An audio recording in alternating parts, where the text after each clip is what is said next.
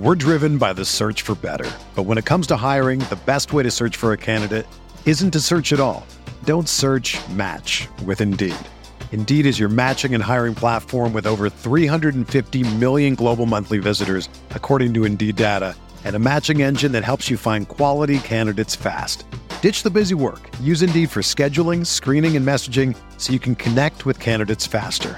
Leveraging over 140 million qualifications and preferences every day, Indeed's matching engine is constantly learning from your preferences, so the more you use Indeed, the better it gets. Join more than 3.5 million businesses worldwide that use Indeed to hire great talent fast. And listeners of this show will get a $75 sponsored job credit to get your jobs more visibility at Indeed.com/Blue Wire. Just go to Indeed.com/Blue Wire right now and support our show by saying that you heard about Indeed on this podcast. That's Indeed.com/Blue Wire. Terms and conditions apply. Need to hire? You need Indeed. What's up, y'all? It's Drewski, and I've teamed up with Mountain Dew to produce a hilarious new basketball podcast called The Dew Zone with Drewski. Learn the backstories of your favorite ballers and celebrities like Jamal Murray. Did you have like a favorite team? Was it the Raptors at the time or no? Was the Raptors even started around that time? Come on, bro. I ain't that old, fam. You talking like I'm 50. Taylor Rooks, Asia Wilson, and many more. You won't want to miss this. Listen to The Dew Zone with Drewski on Apple Podcasts, Spotify, and wherever you listen to podcasts.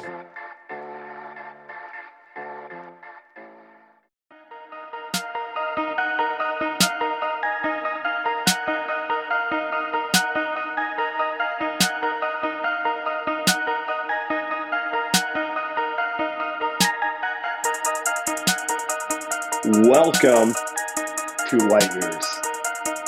Biggest game of the season, and they no-show harder than any game this season. This is probably the best way to describe the 2021 Golden State Warriors. Andy Lou is off tonight. I have Aaron Larsoul sitting across from me. Aaron, I don't even know where to start. For a lot of games this season, it's easy to blame someone specific. Kerr leaves Steph on the bench 2 minutes too long and they lose by 2 points. Coaching error. Andrew Wiggins goes 2 for 27. What are you going to do with that? He's playing awful. Tonight, it was just a collective failure. Just a complete ass kicking. And you make a good point about, who do you blame? There's plenty of blame to go around for everyone. I thought the Warriors were in trouble when offensive possession number one, Steph gives the ball up basically before he crosses half court to Michael Mulder and then never sees it again. And that was kind of a microcosm of everything. I know people in the chat and people even on Twitter have been critical of Kerr and the not practicing. Nobody's practicing a lot. And I think this was just kind of it was a Warriors no-show. I don't think this is specifically on the Warriors aren't practicing, but I think it's another instance of Steve Kerr tripping over himself and getting in the way, talking too much. So let's talk about that. You've obviously worked for multiple NBA teams. Particularly in this condensed season, no one's doing aggressive. What is practice for teams right now? When you have a game every other day, the Warriors haven't had more than one day off between games in a while. I mean, quite frankly, most of the league hasn't. So what happens on, I guess, let's start with this. Tell listeners, what happens on off days when you play on Sunday, you have Monday off, you play Tuesday?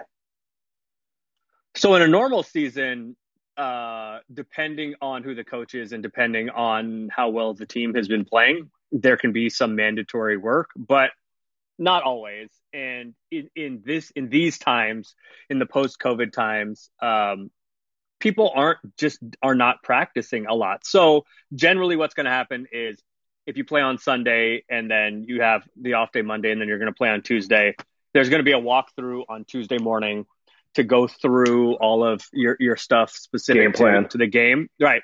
And then Monday is generally going to be a treatment day. It's going to be an optional treatment day.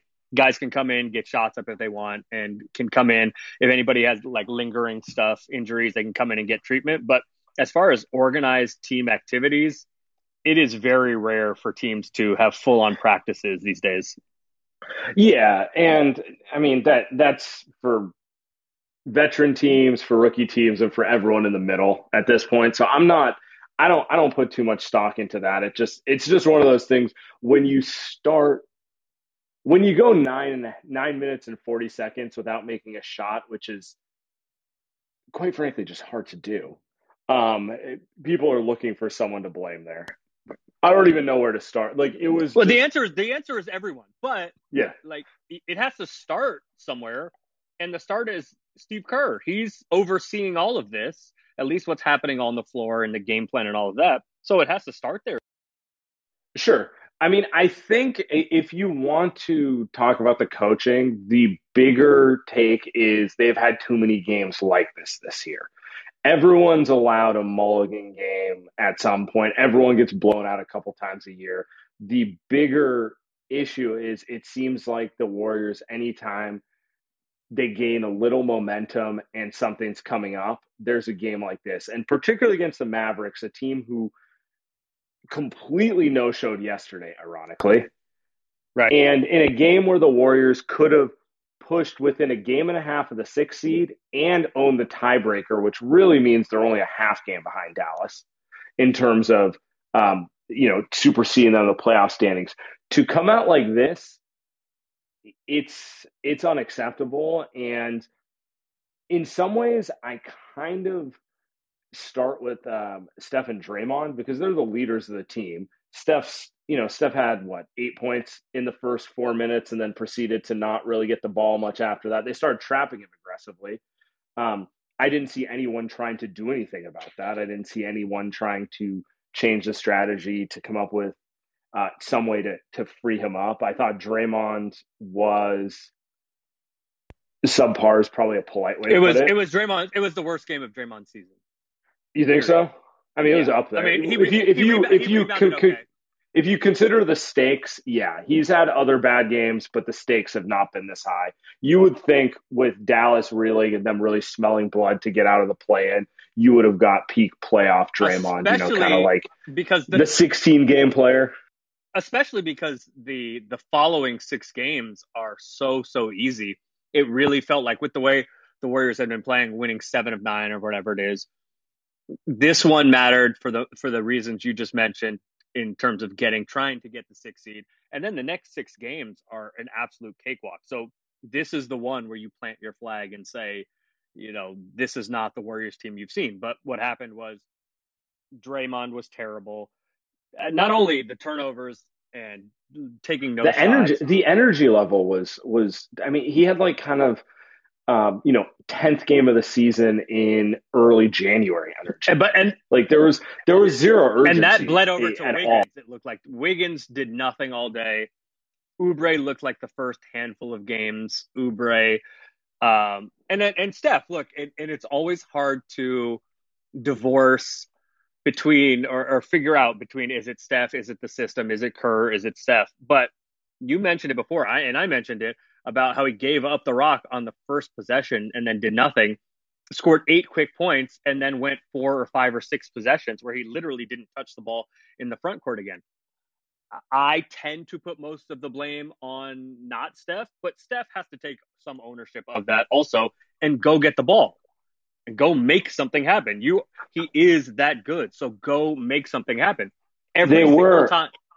Yeah, I was going to say they were aggressively double teaming him. But it's not the first time he's ever seen that. But at the same, no, and he wasn't being double teamed by Kawhi Leonard and Paul George either. It was like Maxi Kleber and Trey Burke and Dwight Powell. And yes, 2 bodies trapping you at half court is a lot, but like you said, he's seen it, and this isn't exactly the greatest defensive team on earth. Like they should have counters. He should have counters on how to counteract that. Rick Carlisle is a good and creative coach, but Steph looked passive. Some of that is on him. Some of that, look, he's out setting back screens for the mitten. I mean, that is just like you cannot do that. That I don't care what any system you have, you cannot do that. But to be fair, some of that is also on Steph, and he has to go. He is a superstar. He is the only offensive engine this team has, and he has to go and take the ball sometimes, but that is not in his. Did it not just feel to you like, okay, so the start of the game was normal. They were kind of trading buckets. Looked like looked like it was going to be a good game. Then Dallas gets kind of on a run, and then it felt like almost like the Warriors were like rolling their eyes, like here we go again, that sort of thing. And that's kind of where I put it a little more on Draymond and Steph, where you're the leaders of the team, you're three-time champions. You have to kind of be the guys who change the momentum of the game, whether it be upping the intensity defensively or taking the rock offensively, and be like, yeah, I'm going to force it right now and get you guys on my back. Because like, let's be real about this. Wiggins is a max contract, but he's not a max player. He's not a leader. Oubre is not that guy either. Michael Mulder making the NBA is an amazing story in its own right. Sure. But like, the point is, they're going to follow Steph and Draymond's lead, and those guys just, I can throw Steve Kerr into this too, because it's, getting yourself teed up after the team's down 35, like, great. That's fake hustle Hall of Fame. It's like anyone make sure they recognize that discontinued dribble.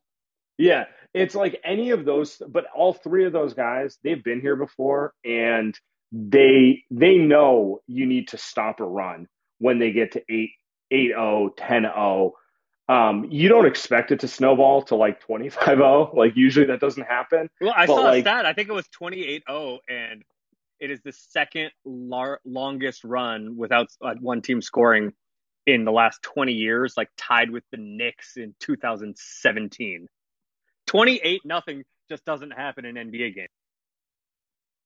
Yeah, exactly. And to me, I mean, like I said, I want to spread the blame here. We've been ultra critical of Steve Kerr over the year. I think we've been mostly fair, but either way, like, those three guys, they're all veterans. They're all leaders, the coach and the two leaders of the team.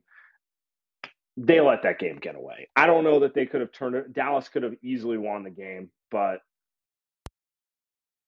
I guess you're correct. My problem is it's not, the game plan doesn't seem malleable, and it doesn't seem, again, for the 100th time this season, doesn't seem to maximize the best parts of this team.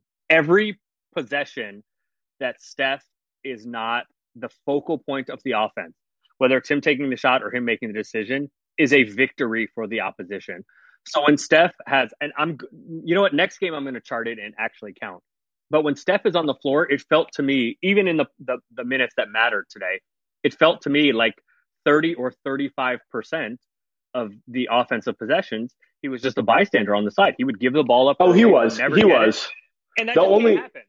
He doesn't have to shoot every time, but he has to be the main initiator of the offense every single possession, or else the only thing I'll counter with is, in the words of the great Marcus Thompson, who was on the last episode of Light Years. If you guys haven't checked it out, as he said, what's Steve going to do if Steph actually commands the ball? You think he's going to tell him don't? Sure, some of it's on Steph. So there has to be I mean, like, we love to talk about how Steph is the most coachable superstar in the NBA, which he probably is.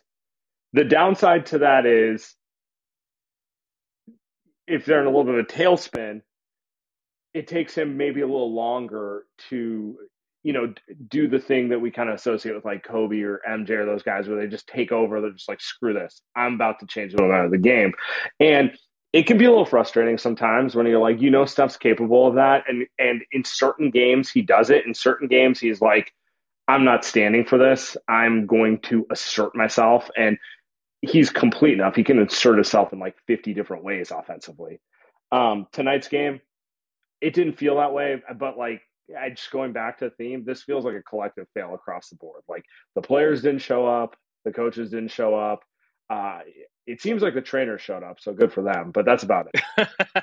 Well, I think it also, as much as we praise Steph, and he is worthy of all of that, this might be some of the thing, and he's probably in the best shape of anybody in the NBA, at least cardiovascularly. But this might be one of those, or this might be an example of one of those times where, because he's small and slight, even though he's put on a bunch of muscle, that he just wears down. This stretch that he's been on has been incredible and has been so taxing physically, mentally, etc. Just a casual 40 points a game for like a month. Right. Yeah. But so it could be that, like there's going to be games because he's so small physically compared to NBA athletes that he's just tired and worn down and can't do it every game all the time. And so, again, we talk about maybe, some of this is on Steph. I would guess he's probably just worn out and like doesn't want to go and take the ball all the time like we all want him to. I agree with you in the macro. I don't agree with you in the micro on this one. I didn't think he looked worn out tonight. I think actually, if anything, what was frustrating about tonight was when everything turned the opposite way, I felt like both he and Draymond had that here we go again, kind of like instead of taking the game by the rein of the horns. I thought they could have asserted themselves more so. Oh, they certainly should have. Absolutely. They certainly should have. I just have seen Steph decide on occasion, okay, I'm doing this. And today it didn't look like he had that gear. All right. Well, I have a quote for you. Now it's getting spicy. We're going to read this quote. Let's react to this one, and then we'll bring on whoever wants to speak. Steve Kerr. I'm not concerned about the 9-minute scoring drought. I'm concerned about the level of intensity and preparation and the competitiveness. I did not have them ready to play. Clearly. Biggest game of the year, and it was over before it started. I mean, I have thoughts on that, but I'll let you go first, Aaron.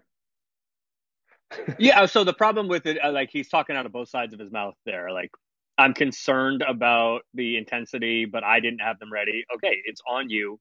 Nobody told you this is the most important game of the year. You said it's the most important game of the year, Steve, and then you just didn't have them ready. A complete no-show, and that's on him. So he's sort of taking responsibility and sort of skirting it. It's like, again, Steve Kerr, I think he means well. I think he's a smart guy, which is problematic because he steps in it way too often. I think on balance, he's a good coach and a good human being. But he, again, is another example of him getting himself in trouble by talking too much. To me, this was coach trying to take the bullet for his team. I mean, well, it doesn't take a rocket scientist to figure that one out. Yeah, it doesn't take a rocket scientist to figure that one out. But the real question is, why does this keep happening? Like, now, we can talk about it. This is kind of what's been associated with guys like Andrew Wiggins' career all year, their whole career, right? Like, Wiggins always been a guy who people have been like, does he care enough? And, plays a couple good games and no shows other games, blah, blah, blah. But on the other hand, I don't know that this is a team of guys outside of Wiggins I would define as lethargic. Like, Juan Toscano-Anderson's not that player. Draymond Green's not that player. Steph Curry's not that player.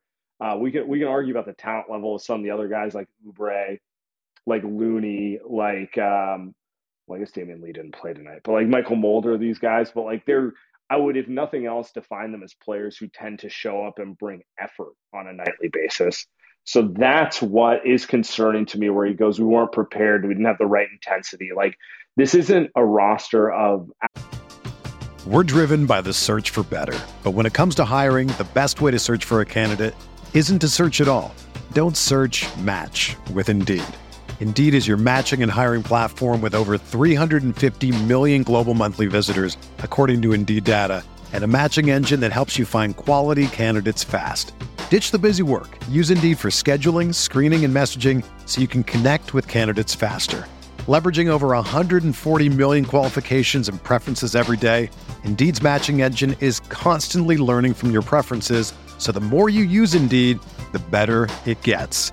Join more than 3.5 million businesses worldwide that use Indeed to hire great talent fast. And listeners of this show will get a $75 sponsored job credit to get your jobs more visibility at Indeed.com/Blue Wire. Just go to Indeed.com/Blue Wire right now and support our show by saying that you heard about Indeed on this podcast. That's Indeed.com/Blue Wire. Terms and conditions apply. Need to hire? you need Indeed. Outside of Wiggins, who's kind of been, for better or worse, that's his reputation.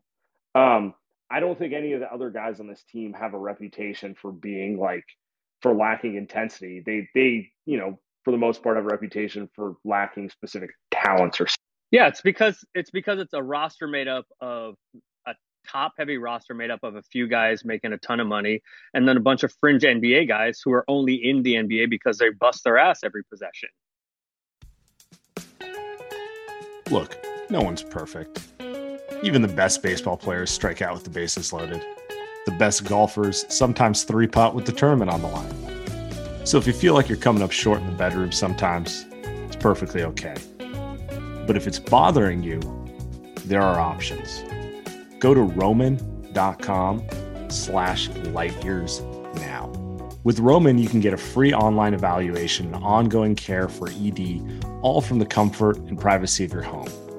A U.S. licensed healthcare professional will work with you to find the best treatment plan. If medication is appropriate, it ships to you free with 2-day shipping. The whole process is straightforward and discreet. Getting started is simple. Just go to getroman.com/lightyears and complete an online visit. Take care of your ED without leaving your home. Complete an online visit today to connect with a doctor and take care of it. Go to getroman.com/lightyears and get $15 off your first month. Look, there's a straightforward way to take care of your ED. Getroman.com/lightyears. Get started now to save $15 off your first month of treatment. All right, let's open this to questions. Let's get some sound offs here. Let's go from there. I'm going to start, at the top of the list. Larry, what's going on? Larry, can you hear us? I can hear you. How are you doing, sir? Say an 8-minute, 33-4 run in the first quarter, reminiscent of the last 4 or 5 minutes of Game 7, 2016. Kerr didn't call a single timeout. Okay, I don't care who had problems with effort. I don't care anything. He needed to gather the team during that 33-4 run. And that was the game. And I'm usually really a Steve Kerr fan, but more and more, I think he's not doing the work. And that's it. I appreciate it, Larry. I do. So, Aaron, we can talk about this. This is a classic Phil Jackson move, right? Where you don't call a timeout and you kind of make your team play through it, trusting that they're going to have some pride and figure it out, right? Sure. The problem is that stuff works when you have Andre Iguodala, when you have David West, when you have a bunch of veterans who don't need you to call a timeout and instruct them. This team, it's Steph, Draymond, and a bunch of puppies, right? Like they need the Greg Popovich, you blew 2 defensive assignments in a row, I'm calling a timeout, and I don't want to say yelling at you, but like getting in your face about like what to focus on, because like we saw tonight, young players like that, like this can snowball really quick. Clearly. And free fall, right? Like, I mean, you don't expect it to go 9.5 minutes and 28-0 the way it did. But like, but Steph Curry, who is the only offensive player on this roster, doesn't get a touch. It's not that shocking. Right. But I mean, like on the broader scale, like you can't coach this team the way you coach the 2017 or 2019 Warriors basically played with their food every game. Like they were just so over everything. They're like, get me to the playoffs. They didn't stay healthy, but like that sort of thing. Like, but they were veteran. You didn't need to call a timeout because Kevin Durant didn't make a rotation on defense. This is probably the kind of team you should be calling a timeout when they blow 2 rotations in a row. Correct. So you made a very good point, and you and I have talked about this a lot about how Kerr is very much a disciple of Phil Jackson, and how Phil didn't call timeouts, and he was going to let his team figure it out. And Kerr got into that habit of letting his teams figure it out because he was a disciple of Phil Jackson, and that's what we're for Phil Jackson. The problem is Phil Jackson and Steve Kerr, up until last year, never coached any teams that weren't overwhelmingly more talented than everyone they were playing. Or just veteran. Like the bigger thing with Phil, like his teams were always made up of a bunch of 30-plus but year olds. But it's more than that. They were made up of teams that were older, but also teams that were going to win titles. True. And guys that were not only veteran and knew the NBA, but were better than everybody they were playing. And Kerr has not adjusted to last year and has not adjusted to this year, where he doesn't have that kind of talent. He doesn't have those teams that, you know what, those guys can figure it out because they've been through the championship wars. Because sometimes it's better to not bail them out because they need to figure it out. Like, I don't know that Kelly Oubre or Michael Mulder can figure it out. Like, they kind of need the coaching and the instruction in real time. Otherwise, it snowballs. If they can figure it out, it's going to be after they've won a title or two and have been through all of those wars that give you the scars and give you the stripes of NBA experience, so that you have something to draw on to figure it out. Absolutely. All right, let's get to the next caller. Jackson. By the way, Jackson is my inspiration for starting room number 2. Thank you for letting us figure that out. Now he did the Nintendo cartridge, just blowing it and trying again. Yeah, exactly. We pulled out the old school Sega Genesis, blow on it, put it back in. It works. All right, yeah, no problem, guys. I mean, after tonight, I've had this take on the Warriors for a while. It's probably going to piss a lot of fans off, but I've been hearing a lot on Twitter like, oh, no one wants to see the Warriors in the first round. Like, the Jazz should be scared. Like, I actually think this Warriors team is better suited in the regular season than the playoffs, because I think you get in the playoffs and you can scheme more specifically towards the Warriors' style of play and to Steph, and I think teams are going to just – as we've seen in years past, they're going to just bully him. They're going to put 2 guys on him. They're going to sell out even harder than usual. And he's probably going to shoot like 25 or score 25 points a game, shoot 40% from the field. Not even because it's his fault, just because I think he's going to see 2-3 guys on him at all times. And so, I don't know. I've been seeing that a lot after tonight. I think it definitely reinforces my point. But I just wanted to know what y'all think about that. If the Warriors do actually pose a threat to like the Jazz or whoever's in the 1 seed, or if you think that they're more suited for the regular season, which is how I think. I think their style of play and getting a regular season long draining schedule is more suitable than in playoffs when you can scheme to that offense. Jackson, thank you. That is a phenomenal question. I'm going to give you a gem for that. Now, Aaron, I'll start with you. Okay, so at this point, we can throw the 6 seed away. So they're playing correct for the 7 or the 8. If they can, depending how the plan works out, they could be the 7 or the 8 seed if everything works out, which means they're either going to be matching up with Utah, Phoenix, or potentially the Clippers. I don't see the Lakers or Denver having any shot to get into the top 2 with the amount of games left.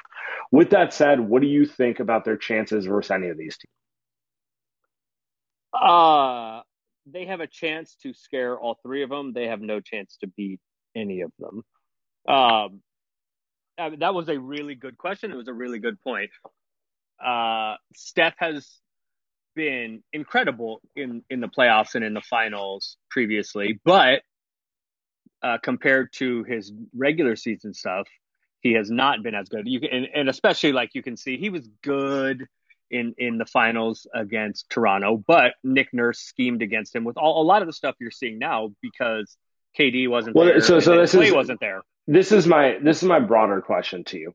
What are the Warriors' counters when they run into when Utah decides, all right, we're tired of Steph torching Rudy Gobert in the So that's the thing. I think we're just going to throw – because, like, that's what – against Utah, I can almost guarantee you the way it's going to go down is Steph's going to go for 45 or 50 by exploiting the mismatch. And then Quinn Snyder's going to decide, all right, we're not going to just live in drop coverage versus Steph. We're just going to throw 2 bodies out. Correct. Although – so here's the thing.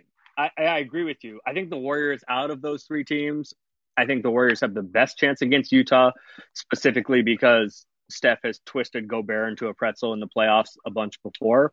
Right. And like you remember a couple of years ago with Houston, one of the things was they started switching everything. Excuse me. They started switching everything in the regular season, specifically to practice to switch in the playoffs, because switching requires so much communication, and running different coverages requires a lot of communication and cues from your teammates. And if you haven't drilled that, if you haven't practiced that, if that's not something that's in your muscle memory, that becomes difficult. And Utah doesn't do that. So Utah's like trying to switch up their coverages in the middle of a series because it's going to throw them Gobert is going to cause Utah problems. So I think the Warriors would have the best chance against Utah. The problem is Utah's offense. You run into the math problem that the Warriors caused for everybody else for a bunch of years. Is Utah is just going to make a ton of open threes because the Warriors, frankly, for everything they do well defensively, rotating and closing out on corner threes is not something they do well out of drive and kick when they're defending the drive and kick. So I don't think the Warriors are going to beat Utah, but I would give them the best chance against Utah, frankly, because I think Steph can torture Rudy Gobert. And I don't. Utah doesn't have the institutional knowledge to switch it up like that. Utah is interesting because they're probably running I don't want to say maybe the smartest scheme. Like they're the most optimized team where they probably outperform their talent. Like they're not the best team in the NBA, but they have the best record because they just play the smartest basketball of any team. But like a lot of it is dependent on the volume of threes they take. And it's a bunch of guys that I'm not confident are going to hit 38 to 40% in a legitimate playoff series. Like Joe Ingles will, but is Donovan Mitchell, Royce O'Neal, Jordan Clarkson, even Mike Conley, are those guys going to shoot it at this clip versus an aggressive defense? Probably not. And so you run into that interesting thing where it's like they're a better team than the Warriors. They're doing certain things better, but like I trust Steph to hit 41% of his shots in a playoff series and on volume more than I trust any of those guys. So I think the other thing with Utah is the Warriors will win a game or two with Steph just turning Gobert into a pretzel in the drop coverage, and then the Warriors have decent options to throw at Donovan Mitchell. So there's like an 8 for 26 game or two from Donovan Mitchell when he just tries to do too much. But like I think the math problem becomes too much because the Warriors, other than Steph, don't shoot reliably enough.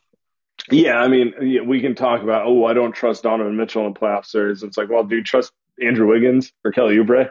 It's the same. It's not like, we're countering with Klay Thompson and Kevin Durant here. All right, we keep moving. Mike Meekus. How we doing, Mike only calls in after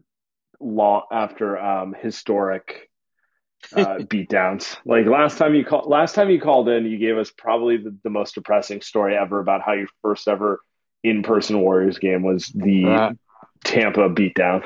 I figured he was at Chase again. Actually, interestingly enough, the shirt that my girlfriend wore to the game at that Tampa game has been like dirty this whole time. Washed it, finally wore it today. I'm not wearing that shirt. Why you ain't burning that? Burn it. Yeah, it's literally going to get burnt. It's like the only 2 games it's ever been worn for have been like just the worst losses. I will buy you a t-shirt to replace it, but we got to get rid of that. It's clearly bad karma. I have 2 questions. I've been trying to ask this for a while, but I thought that there was going to be some boost from having fans back in Chase because this is a team that I think always in the past played with such emotion. Steph hitting like deep, fuck you threes and Draymond getting chased down blocks. And, they used to always play with such a rigor in front of their fans. And I thought that maybe this would be a team of all the teams in the league that would have gotten I would have thought a palpable boost from having fans back. But I am starting to worry that maybe that's not the case. And maybe Chase Center just has bad vibes. And I'm curious what your guys' take on that is. And also, is Luka Doncic one of the least watchable and enjoyable superstars in the league? No, and I mean, I used to hate Harden more than any other superstar because of the way he played on Houston, and I've actually warmed up to him on Brooklyn, which I find amazing. But I think Luka's taken that title in terms of Steph was getting just hacked all first quarter, and I really think that took him out of the game when he wasn't getting any calls. And then Luka will go down and get like not even nearly touched as much as Steph, and the hands are just in the air after every shot, and he's like actually infuriating to watch. And I really think him and Harden, obviously when he played that way, and Trae Young by extension, all of those players, they're like so bad for the sport of basketball, and they're just like impossible to watch and enjoy. Mike, I appreciate the questions. They're both good. I'm going to start on the first one. I don't think we can. First off, they're what, 3,000 fans in Chase? Yeah, not It's nice. It's nice, but it's not an atmosphere. Like my biggest take from it is like it's kind of weird. It's almost weirder than no fans. well, yeah. Plus the pipe Not that I have fake fans. Yeah, exactly. Not that I have an issue with it, nor do I not enjoy being there in person, spaced out with no one around me. Like really phenomenal experience when you do that. But it's just not the same. Like I will make a definitive judgment on Chase when they play an actual when they play a game like this, playoff stakes on the line with a full packed house and it's a docile crowd like what we associate with like the Houston Rockets or something, then we can have a legitimate conversation about how like it's no longer the same. Yeah, I've been to Chase a couple times, and yeah, I think there was a lot made of them very specifically trying to recreate some of the Oracle vibes as far as fan noise and interaction and how loud it could get. But when they opened the building up, the Warriors have been terrible since the building was open. So I don't think it's really fair to Yeah, compare. no amount of acoustics is getting the fans to cheer for Kyle Right, Bowman. and there hasn't been those Steph Curry moments. I mean, there have been, but just not with fans there. So until we see a full building where with Steph, raining threes on somebody's head, I don't know if we can really figure it out. I see a lot of people in the comments talking about it's low key cursed. Maybe I don't know. As far as Luka, I mean, yeah, he's one of the best 10 basketball players on planet Earth, but I personally don't enjoy the like slow motion foul begging game that he has. My bigger But my he's bigger damn good. my bigger issue is it gets rewarded, and it's not a him thing. It's like I don't know, Aaron. We're relatively the same age. We're both childs of the '90s. I kind of like the tension of defensive basketball. Um, Maybe I'm just way too nostalgic and like actually being subjected to blood sport like 78 to 81 basketball. I'll be like, that was a big Is that mistake is of it me. kickboxer or blood sport where he like breaks where they got to break the glass and the resin and Jean Claude dips his hands in the broken glass? Is that blood sport or kickboxer? I don't know.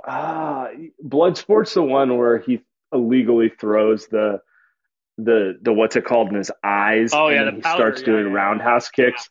Yeah, he starts doing roundhouse kicks blind. yeah. So Gets a little so Karate good, Kid moment. so good. God, every '80s movie, we need to bring back the '80s movies. They're just so much better. But anyway, yes, Chung Lee. Thank you, Ron Dizzle, for the reminder there. But what I was gonna say is, in general, I just feel like, and no fans makes it worse because if you're gonna officiate by the letter of the law, they are fouls. What they're calling for the most part, like you could say it's foul baiting, but it's still a foul.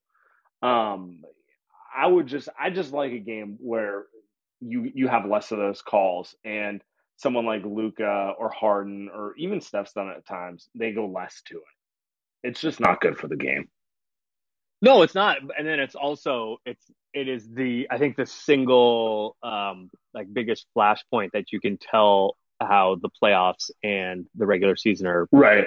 They're not different sports, but they're officiated so differently, and that kind of stuff isn't rewarded. See Harden. Yeah, you can see you see refs. Chris Paul, right? You see refs think twice about calling the ticky tack fouls in the playoffs because even though they may be by the letter of the law, no ref wants to be that guy who gave 21 fouls to Luka Doncic in a 2-2 game. But it's also, interestingly enough, right, the refs that call the best games during the regular season are rewarded with playoff games and finals games. So it's those guys, theoretically, the better refs that are not falling for that. That's true too. I always forget about that, but it's like usually the refs who annoy you in the regular season are not there in the playoffs, except for our guy Scott Foster. All right, Joe Ratto. Joe, what's up, man? One, thank you for having me on at this time because I just want to say NBA refs are soft and terrible at their job. But my question is, whatever happened to Peter Guber? Is he just too tied up in other teams right now, or when is he going to come in and try to make this team more solid and try to take over for a little bit of what Lacob has been lacking these past 2 years? This podcast has not had enough Peter Guber takes. I agree with Are you, Joe there Ratto. Thank you for any calling actual it. Peter Guber takes? I don't know.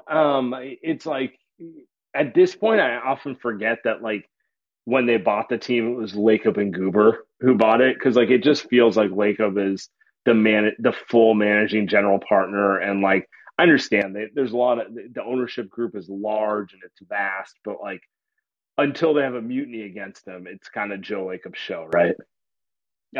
Yes. And more importantly, shout out to Forrest Whitaker. I forgot he was the guy. He was in Bloodsport. I was looking for his name, so shout out to Forrest Whitaker for Ooh, that.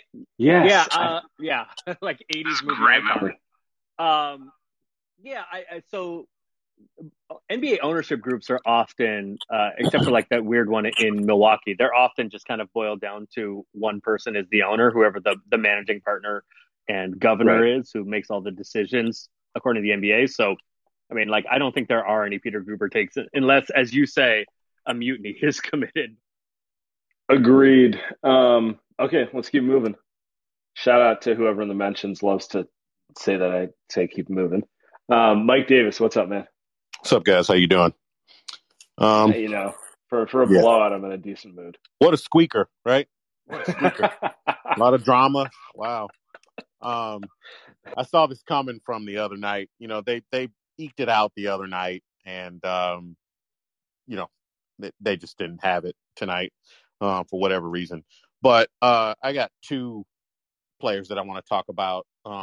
One is Jordan Poole. Does he seem like, you know, he needs permission to do certain things? Because like he'll like have a wide open lane to drive in, or he'll pass up a three and then he'll go, oh nope, let me pass the ball to somebody else. Like he seems so indecisive. I don't know if you guys see that. And then Wiggins has been getting cooked, and he got cooked by Harrison Barnes the other night. He's lucky he missed that three to end the game, but Luka was just he just killed him tonight. He just got whatever he wanted on Wiggins. And I'm getting kind of tired of like, you know, like, oh, his defense he's a good defender and stuff like Two-way that. Wigs. Yeah. But it's like, man, I don't know if I see that from him every game. You know, he's locked down some guys, but the better players definitely seem to get the better of him. Thanks a lot. Mike, Yeah. I appreciate the question. I do agree with you. Jordan Poole is actually, if we do want to talk to criticisms of Steve Kerr, Jordan Poole is the prime example of it. We can debate how talented he is and what his overall upside in the NBA is, but he's the epitome of a player who Steve Kerr grinds on for freelancing. And I don't know that that's the best way to coach a lot of younger players, particularly creators. Like there's a lot of he turns the ball over too much. Okay, well, with turnovers are a proxy of risk and reward. You don't get the step backs and the big time shot making without a little risk taking. You coach Stephen Curry. That's how it works.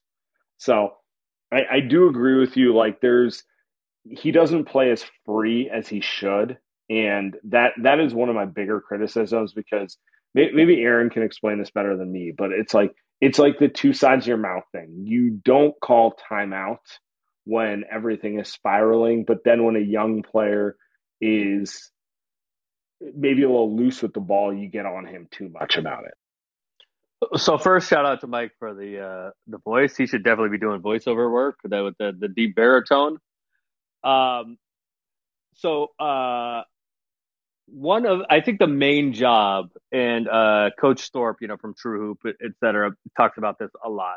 The main job of a coach is to breathe life and confidence into the players that he is coaching.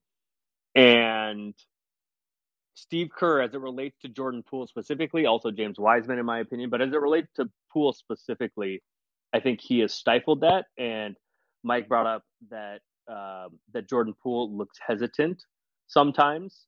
Jordan Poole is a very, very confident player naturally, which I think is what bristles at Kerr. And I think that some of that has been stifled to the detriment, which is why when he went to the G League and got to have the ball the whole time and got to make his mistakes and just play, he was maybe the best player in the G League. Now that he has come back, I think he is not entirely sure what his role is. His role is and should be Jamal Crawford, Lou Williams. Like a combo scoring guard off the bench, right? Your sixth man, your seventh man, who can go get buckets, which is especially important on this team because they have nobody other than Steph that can go get buckets. Jordan Poole is the only other guy on the team that can just go get buckets. Andrew Wiggins could, but he doesn't have the mentality to do so. That's another 2-hour podcast. Right. So I think the problem is Jordan Poole. One, Kerr tried to make him not a point guard, see all that terrible like stretch where he tried to play him with Mannion so Mannion can handle the ball. Jordan Poole is a combo guard that has to have the ball and is a microwave scorer off the bench. The reason he is hesitant is because he's afraid. He's still a kid. He's afraid that he's going to get taken out of every game anytime he makes a mistake. And that is because of how he has been coached. That aggressiveness, that confidence, which does not jive with Kerr's system, Kerr is trying to coach out of him, and it's been to his detriment. When he is making a bunch of shots, when the shots are going in, then he gets to have his confidence and play freely, and then that snowballs, and that builds upon itself, and then he looks great. When he misses his first shot and he's looking over his shoulder thinking he's going to get pulled, then he gets hesitant and doesn't drive and doesn't know what to do, and pauses and takes one dribble and stops and looks for somebody to pass to. So to me, that is on the development and the coaching, because Jordan Poole is sorely needed and is the only guy that can get a bucket other than Steph. Agreed. And, a lot of this comes back to Steve Kerr took over a team that had a bunch of players who were veteran or had gone through the growth period. Like, he took over a bunch of guys who were on the verge or were veteran. Like, Steph was already an all-star. Clay was on the verge of all-star. They weren't at the beginning stages of development the way that Jordan Poole is. And it's just a reminder that, like, not all coaching is the same, right? Like, just because you know how to coach veterans doesn't mean you know how to develop guys. Just because you know how to develop guys doesn't mean you know how to coach veterans. We just watched, like, Kenny Atkinson, who I think is a really good coach and did a lot of good things for Brooklyn. Doesn't much matter when you get Kevin Durant and Kyrie Irving, you can't get their buy-in in what you want to do, right? Like, those are two distinctly different jobs. So correct. Well, I think the other part though is he had some guys that were mid to early veterans, mid veterans.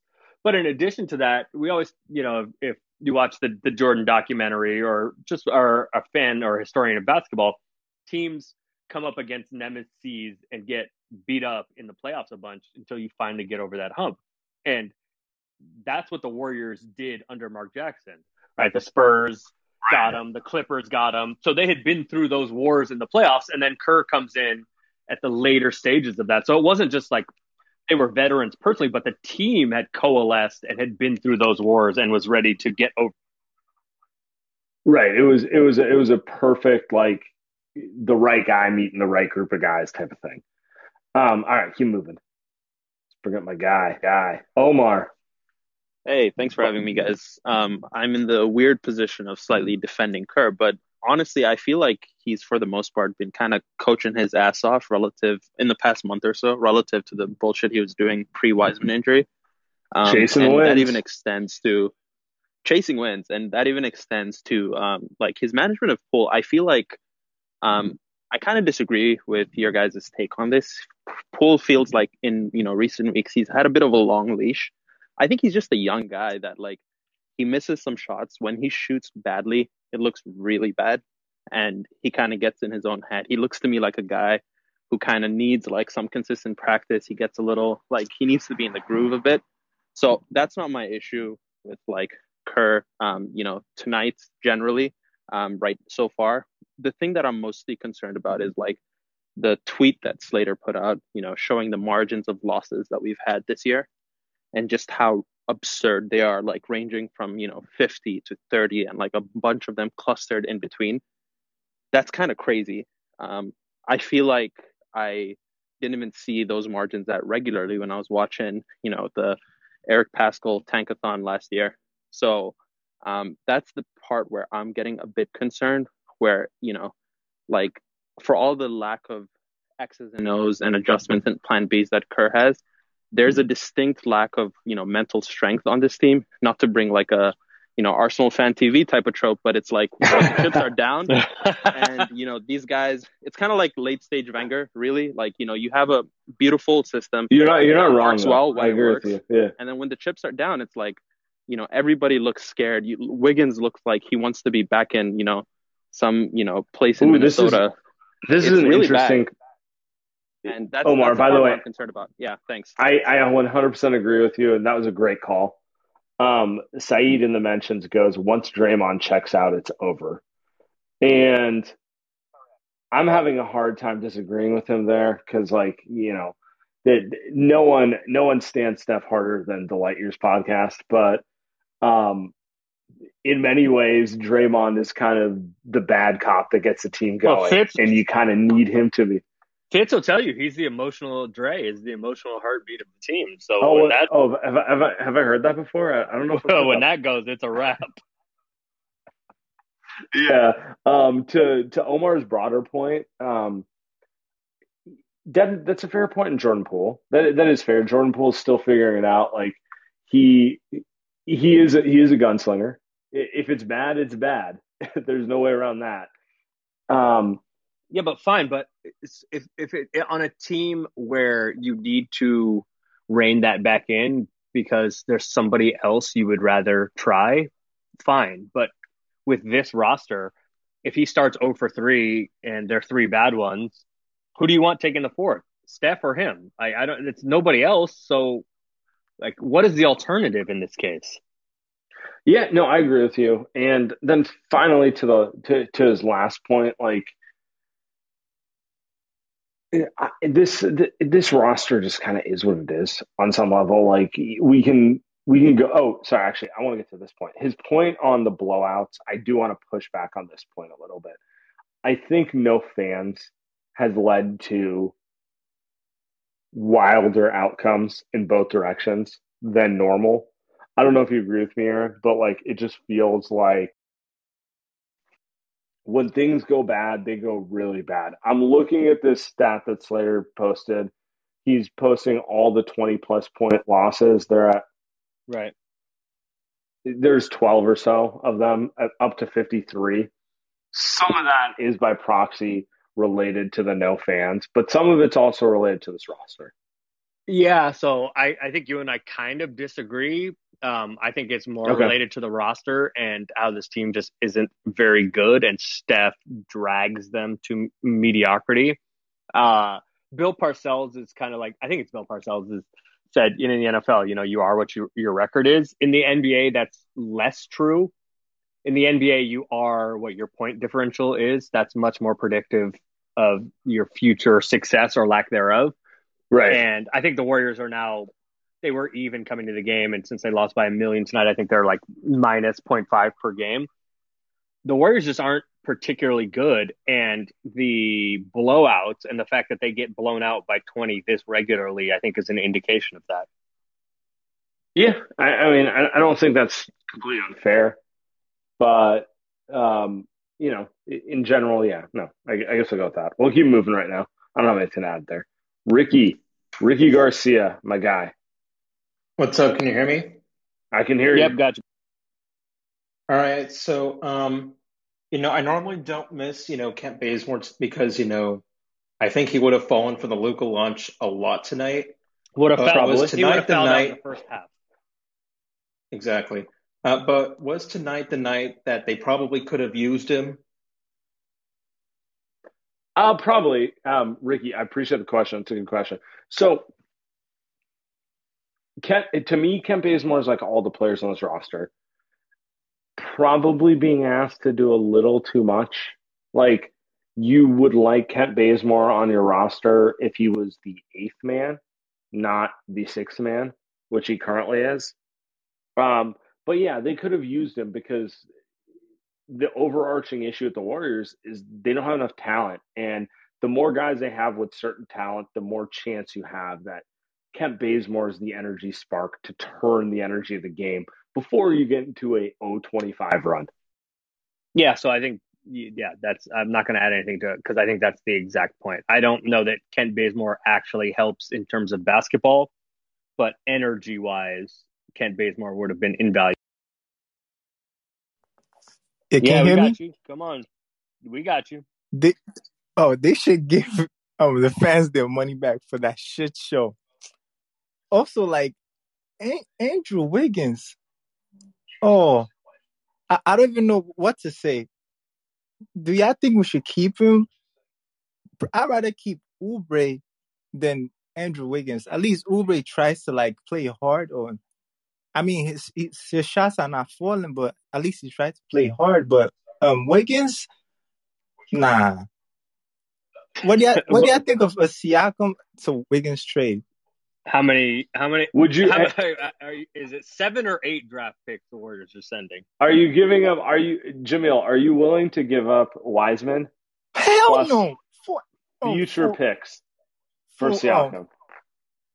Probably that Minnesota pick, but not Wiseman. Hell no, not for Siakam. Hell no. So you'd rather give up the Minnesota pick than Wiseman? Just in your order of priority, you value Wiseman more than the Minnesota pick. Nah, yeah, okay. For sure. All right, so hold on, Jamil, break it down for me. So you think when the Warriors call the Raptors and say we're going to give you Wiseman and the Minnesota pick? No Wiseman. We're giving Wiggins. Oh, Minnesota. Right, Wiggins and the Minnesota pick. They're and maybe a future first. Let's throw a future first in there. And give us back Trent Jr. and and Siakam. You want Drake too? Nah, hell no. I'll take Trent Jr. would be good for us if we ever had him. Like, what do you think? We could have had him. We could have had him over Jordan Poole in the draft. I do love Siakam. Jamil, I appreciate the call. Aaron, let me ask you this.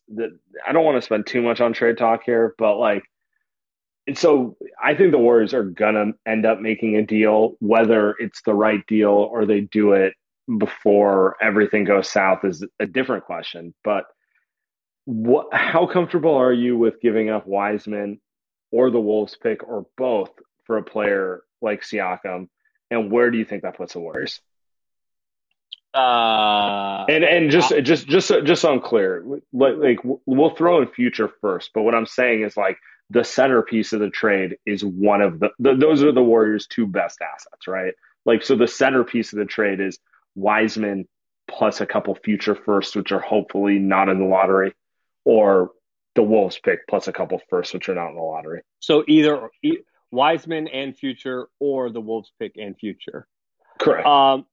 I would do that for Siakam if it was Wiseman and the Wolves pick, and then whatever, presumably Wiggins to make money work. If it's going to be for a superstar, it's going to have to be somebody that I am pretty certain is going to get the Warriors back into contention. I'm not even sure if Bradley Beal does that. I have size and defensive concerns about a backcourt of him and Steph.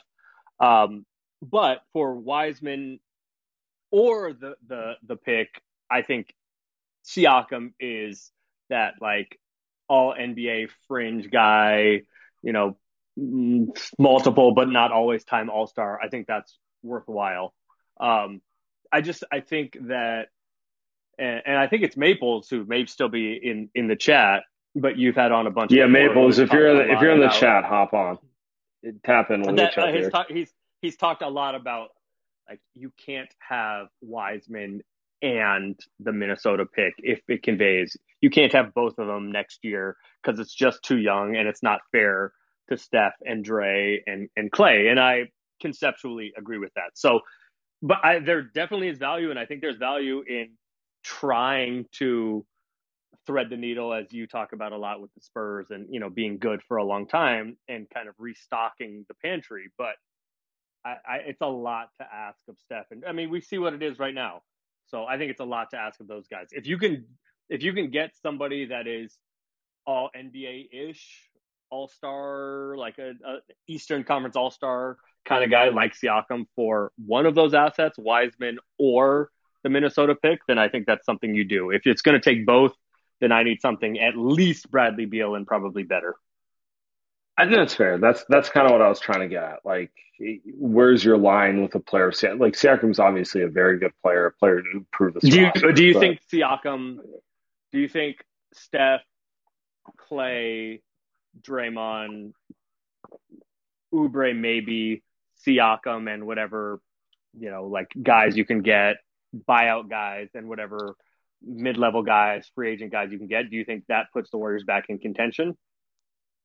I think a lot of it would depend on Clay's health. Plus, let's assume they do well with those mid-level guys. I do think with a healthy Klay Thompson, the kind of small ball lineup with Siakam, Draymond, Clay, Steph, and another wing is pretty intriguing. But a lot of it comes down to what level of play you're getting from Clay. Because if Clay is severely limited, it's probably still a second-tier Western Conference team because it's not, it's still kind of Steph and a bunch of second-tier players. I think it gets if it gets you in the conversation, it's worth doing. Okay, fair enough. We'll keep this moving. Need it on a shirt. Let's get Luke up here. Sammy, Luke, how are you, buddy? I'm good, Luke. What's going on, man? Nice to meet you, Aaron, by the way. As well, brother. Every time you call, I listen to the show religiously, and your call is always my favorite. So I'm excited to meet you. I appreciate it, mate. Yeah, glad you got me on a bit later, Sam. Give me time to calm down. But what the fuck was that? Like, I just give me a sec to get this off my chest. But what the fuck's going on? Because like you guys are talking about playoffs and everyone's talking about the future and that. How about we get our fucking attitude right first?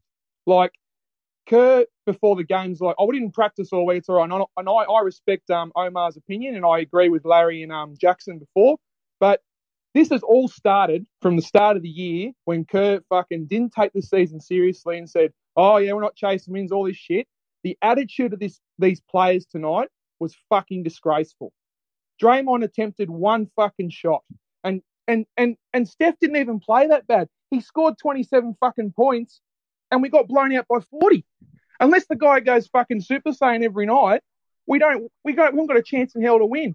So what I'm asking is, can we get fucking serious about what our future is going to be and what we're going to do instead of like, no disrespect to Michael Mulder. I'm sure he's a good NBA player. He got 26 points tonight.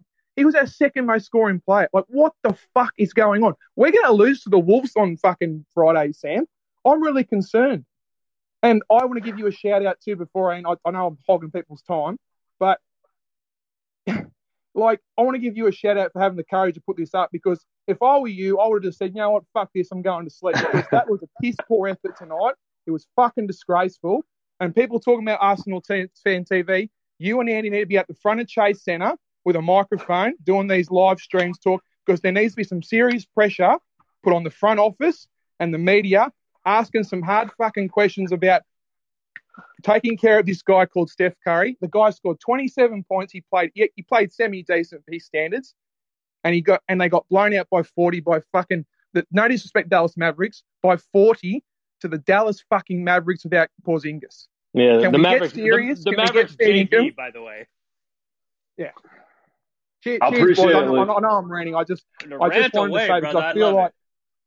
No, I appreciate it, Luke. I appreciate the kind words. One more thing, Sammy. So one more thing.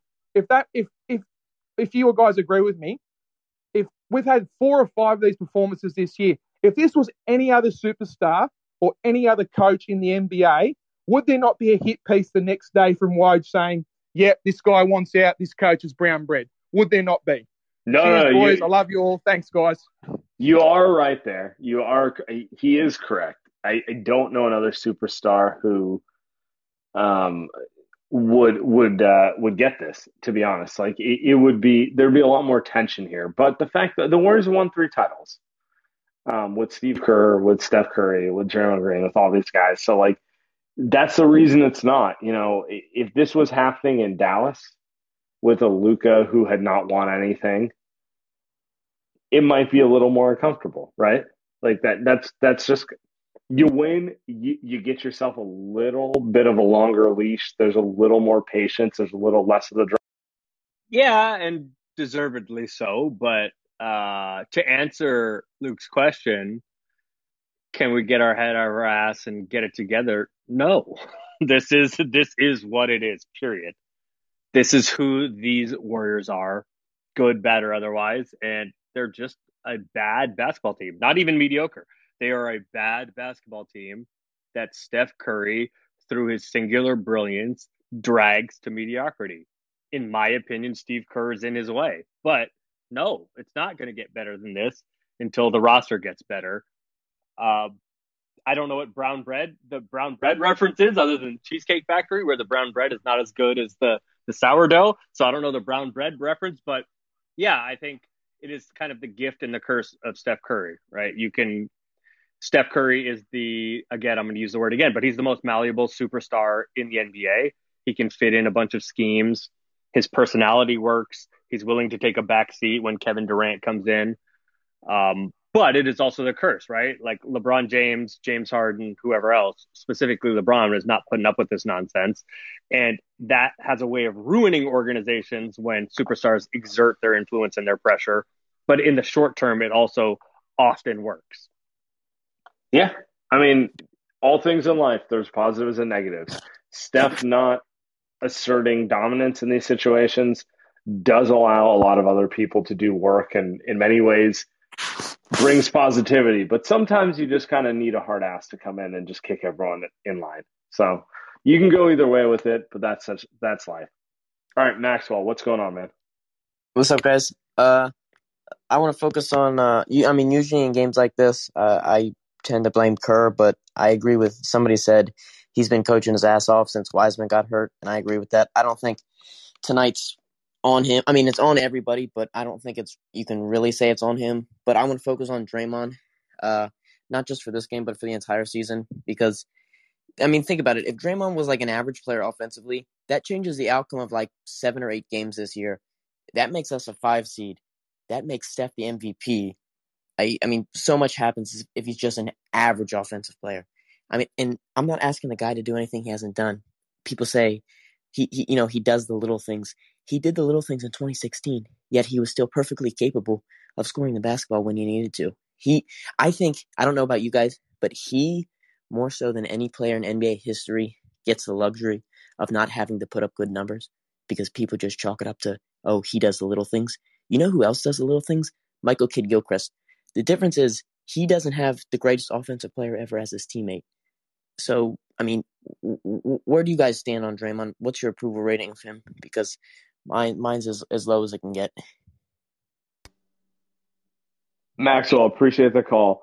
A lot of what Maxwell said is not unfair. Draymond gets the longest leash I've ever seen any player get for not being a scoring threat. But at the same time, it's just hard for me to see this game not going or going this way if Draymond had more intensity. So there's something to be said for a lot of the intangible things he brings because the reality is there's not a lot of players who can do the things he does. You mentioned MKG, but like MKG's a nice defender and a solid enough like team player, but he's not Draymond Green. That's like saying, like, oh well, Seth Curry can shoot. Like Seth can shoot. Seth's not Steph. First of all, shout out to whoever Facundo, who has the Mac Jones Avi. I think Maxwell, I think that's unfair. Draymond Green is still a good, perhaps a very good offensive player in the NBA. He just doesn't score and doesn't shoot. But the problem is because he doesn't do those things, and all of his value offensively is facilitating and directing traffic. When he turns the ball over 6 or 7 times like he did tonight, then like that just craters everything. He just becomes a nightmare in team building because you now have to construct a roster where more people can shoot because he can't. Yes. And he needs to be the center. Well, he needs to be the point guard. Of all these things. The point guard. Period. He needs to be the point guard and the center. Yeah, right. At the same time. So I mean, I do understand people who are always like, is it worth it? But at the same time, what are your alternatives? You know, like it's not like you have the option to swap him for LeBron James. Like that's not like, you know, or like you can take it to a smaller level. Like you kind of have to deal with what you have. Yes. And the problem again becomes, right, if your role is the point guard / center on offense and you turn the ball over 6 or 7 times and then you're not all world defensively. And he at times this year has been all world defensively. He was bad defensively tonight and hasn't been all world defensively. You know, when he's not all world defensively, then you can't get away with I'm just a point center and turn the ball over probably too much. And you've made the point, you tweeted out a lot about what the team's record is when he scores just 8 points, which matters, the fake dribble handoffs and all of that, where he can get a dunk or two if he can theoretically get it over the rim when they try to boost him up. He stands on somebody's back and dunks. The stuff that he does at an elite level, if he's not doing those things at an elite level and he's just at a good or very good level, his value just crazy. I do agree with you, and that's what's just the paradox about him. It's like we're asking for him to literally be able to finish plays because everything else he does when he's locked in is so good, and it just is what it is. But it's really frustrating. But the other thing that's harmful to Draymond's value offensively, and the same is true of Steph, is there's a difference between live ball turnovers and dead ball turnovers. And some guys, you know, it's offensive fouls and it's travels or they step out of bounds with that false step. Draymond and Steph specifically tend to just throw the ball to the other team a lot, which leads to all those pick sixes, those runouts and dunks for the other team. So Draymond specifically, this is their why turnovers are more harmful. This is why the Niners are drafting Mac Jones. They're tired of Jimmy G's. You better not put that you better not put that evil on me. All right. We'll get 2 more, and then we're calling it a day. JM Stein. JM, what's up, man? Hey, what's up, Sam? Yeah, I think we're kind of underrated what playoff basketball, like how different it is than the regular season. And I kind of think we're overreacted. I still think we can be a team that makes a run. Like last year, the Bucks were like an all-time point differential team. They lost to Miami. I think we get into the playoffs. Draymond will actually try. Jackson talked about we'll be worse in the playoffs. I think we'll be better. I think we'll be better to adjust to those type of doubles, and Steph's going to be awesome no matter what. I still think we're going to be dangerous if we get in there. But why? Based on what? Based on Steph making 53s. Steph being awesome. Utah being not that good. The league not being that great. All right, James Stein, we appreciate you. I mean, yeah, if Steph goes off, they always have a puncher's chance. But like in the broader scheme of things, yes, I would love to watch the Warriors pull first round upset, but it won't mean anything, right? Like what? I actually disagree with that. I don't think they will, but I think if they do, I think it's even valuable, even if they just get it's super valuable for free agency and everything. Yes. Yes. Yeah, I think it's valuable because it continues the narrative. It kicks the can down the road, the narrative of the Warriors being the Warriors. And the fact that Steph has had this MVP level season, I think some of the problems in free agency that the Warriors dealt with this past offseason with Gasol, with Ibaka, with Aaron Baines, even perhaps, the Warriors didn't seem like the Warriors anymore, so couldn't get those buyout type guys in free agency, those ring chasers. I think it is valuable and meaningful for the Warriors to make the playoffs, for Steph as he has to look like Steph again, and then even if you don't win, to really put a scare in somebody, because then free agents can say, all right, Clay's coming back. This looks like it's a path to a championship again. Agreed. All right, last caller of the night, and I appreciate everyone who's listening in. Antonio, we'll give you another shot at this. Yes, Antonio, finally. you Oh my there? gosh. Yep. Can you hear me? I can hear you. Yep, my got man. you. All right. First off, I want to say, again, thank you guys for doing this. I was so pissed after that game. I wouldn't have done it either if I were you guys. Also for powering through locker room. It's been a little frustrating, but moving forward, I want to talk about the Wolves real quick because they've won 2 in a row. I believe they're 9-6 when D'Lo and Cat play together. They're the next opponent. And right now they're tied with the third worst record with the Pistons, but they could get better, and then their odds obviously won't be as bad. But then they might have the odds. So obviously we'll have a higher chance to get the pick. But if it's past the top 5, it's 6 through 12 is the same caliber of player. So I know obviously we want to beat them. Do we want them to be the bottom 3? Because I know it's higher chances we could get the fourth pick, but I honestly think next year, since they have a good coach and they have some talent now that can manifest it, I think they might be a fringe playing team next year. So I'm kind of worried about that. I just want you guys' takes on it. Antonio, great question. I think if you get to pick this year, run with it, even if it's number 7, because there's no guarantee the Wolves will be that bad next year. There's just none. This idea that if the pick doesn't convey this year, you're going to magically get the number 1 pick next year. No, you're more likely to get the 12th pick or something. I don't necessarily believe the Wolves will, turn it around next year, but from a Warrior perspective, you got a lot of fortunate luck with Karl Anthony Towns missing 2/3 of the year. Towns plays, they're competent enough to not be in the top 6, 7 picks. Yeah, I mean, Warriors fans should be rooting for the Wolves to lose as many games as possible, and finish with the worst or second worst record, because then it's most likely to get 4th or 5th.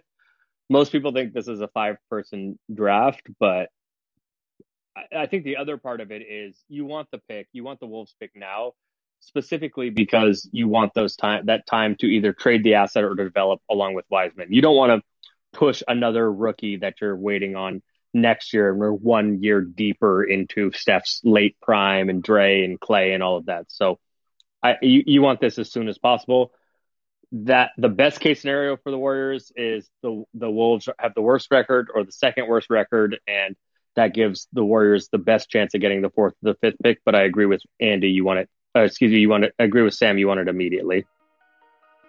Yeah, and it's just one of those things where it's remember that Nets pick that the Celtics had that they traded to Cleveland?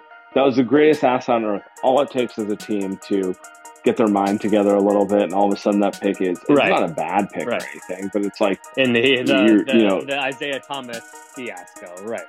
Exactly. You do all that, and all of a sudden you think it's going to be the best pick in the draft. All of a sudden it's 8th, and yeah, there you go. And to be fair, Colin Sexton's turned into a nice little player, but they had in their minds that they were getting, what's Tatum or someone like that. Right. So it's not the same. All right, we're gonna end it here. Appreciate everyone. Aaron, I appreciate you as anytime, always brother, for coming on. Later, guys.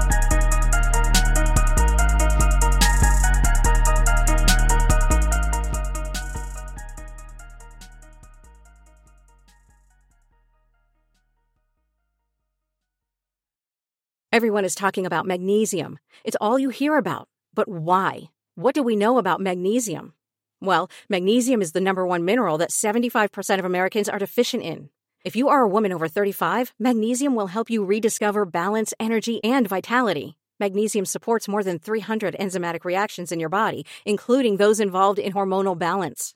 From functional medicine doctors to mental well-being and female hormone experts, we all know that magnesium is the one mineral to improve all aspects of well-being and health. But which one?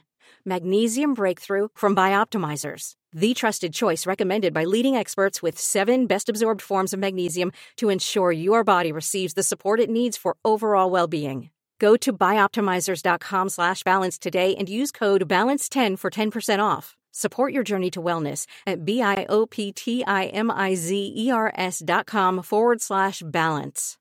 Magnesium Breakthrough from Bioptimizers, your foundation to optimal health and vitality.